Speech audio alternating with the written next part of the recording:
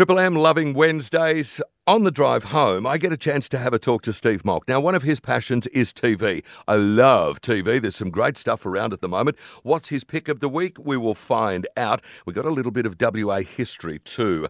From tvblackbox.com.au. Hello, Steve Molk. Hello, here I am. You are well? Look, I'm doing quite well, thank you, yes. I saw your picture on your social media. You were sitting on the throne thingy from Game of Thrones. You've had a look at the prequel, lots of dragons, Yes. and I know you're not allowed to tell me anything, so I'm not even going to bother asking you, but did you like it? I can tell you that I'll be tuning in Monday at 11 o'clock when it arrives on Binge and Fox Showcase to watch it again. This is House of the Dragon. Huge cast. They're pushing it like all crazy. Yeah. Is it going to live up to the hype, though, Steve? Oh, HBO and Foxtel are both betting on it, given the amount of energy that they're pouring into it. And look, after Friday night, into Saturday when we can start talking it, and you'll see reviews around the world start to land then because we're all under the same embargo. I'd expect that you'll get a pretty good indication of whether or not they're going to be happy about it. Better Call Saul. Farewell. It's been a terrific franchise. We were talking this morning just in the office about some great TV shows over the years. The Sopranos, The West Wing, Breaking Bad, and then, of course, Better Call Saul. Now, once again, Yes. did that live up to the hype for the finale?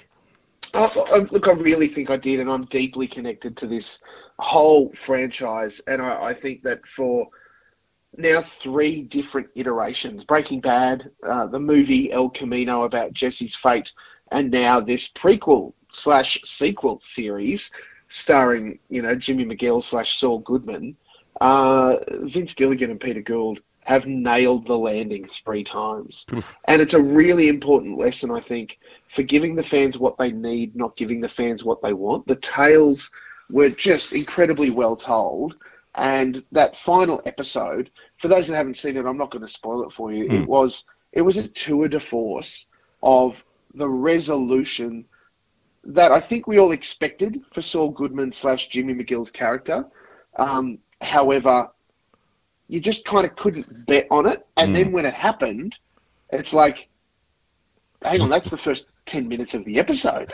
So what's the rest of the episode about? And it was just incredible work, honestly. I need about a week, I think. I've got to take some time and go back and watch all of that because I didn't stick with it, unfortunately. I think I've missed out there terribly. There's a documentary that's been around for a little while, but I would recommend it to you. I saw it on the weekend. It's all about Muscle Shoals Studios in Alabama. Rick Hall and people like Percy Sledge and Clarence Carter, Aretha Franklin. Amazing documentary. I love that. And they're doing a thing on the America's Cup in Western Australia. I saw your tweet this morning. How much do you know at this point? Not heaps, honestly. It'll be really interesting to see where this does land. Though, look, honestly, I think that there's just... The documentary that's going to come from Netflix is going to give us some good indication. I think that's going to help us. But you're not saying anything else because you're waiting for it and you're hoping that it's going to be really good because the America's Cup was such a part of Western Australian and Australian history. And it's so important. We hope they don't mess it up. Well, that's kind of the really critical thing, isn't it? Yeah, I think so. What else is your pick of the week, Steve-O? Look, I definitely think that it is worth people casting an eye across She-Hulk, which premieres tomorrow on Disney+. That's worth having a look at. Very funny. It is more comedic than a drama, but still good. Fits into the Marvel Cinematic Universe. And if you haven't started checking it out already, have a look at The Resort on Stan. This is, I'm going to say, not what you expect, but a great whodunit. Oh, right. Yes. Okay. I might have to have a look at that. And I'll tell you what else, I have not started watching it, and I'm going to have to do a big old catch-up. Are you still enamoured with The Rehearsal? Oh, delightful. 6 episodes. It's available on Binge or Fox Catch Up now. Absolutely go and watch that. And if you get put off by the first episode, I encourage you to persevere into the second because, oh my goodness, it's worth it. You told me last week, wait till episode 9 of the 12. Sat down last night with a Carlton supporter and we watched it and went, holy moly. Oh, that's getting to the pointy end, isn't it? Yeah, very much so. Only 1 episode to go to that. I actually got to see some of the cast from the 12 last night and have a chat with them about it.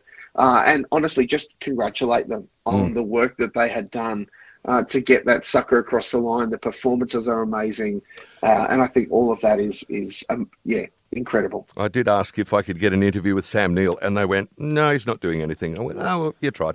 Never mind." Yeah, he's got dinosaurs or something. Yeah, I think there's something going on for him. Have a look for the 12 on the catch-up. It's brilliant. And if you want to find out what else is happening in TV land, tvblackbox.com.au. That is a very good start. Steve, we'll talk again next week, shall we? Thank you. Thank you, mate. Steve's back next week right here on Triple M.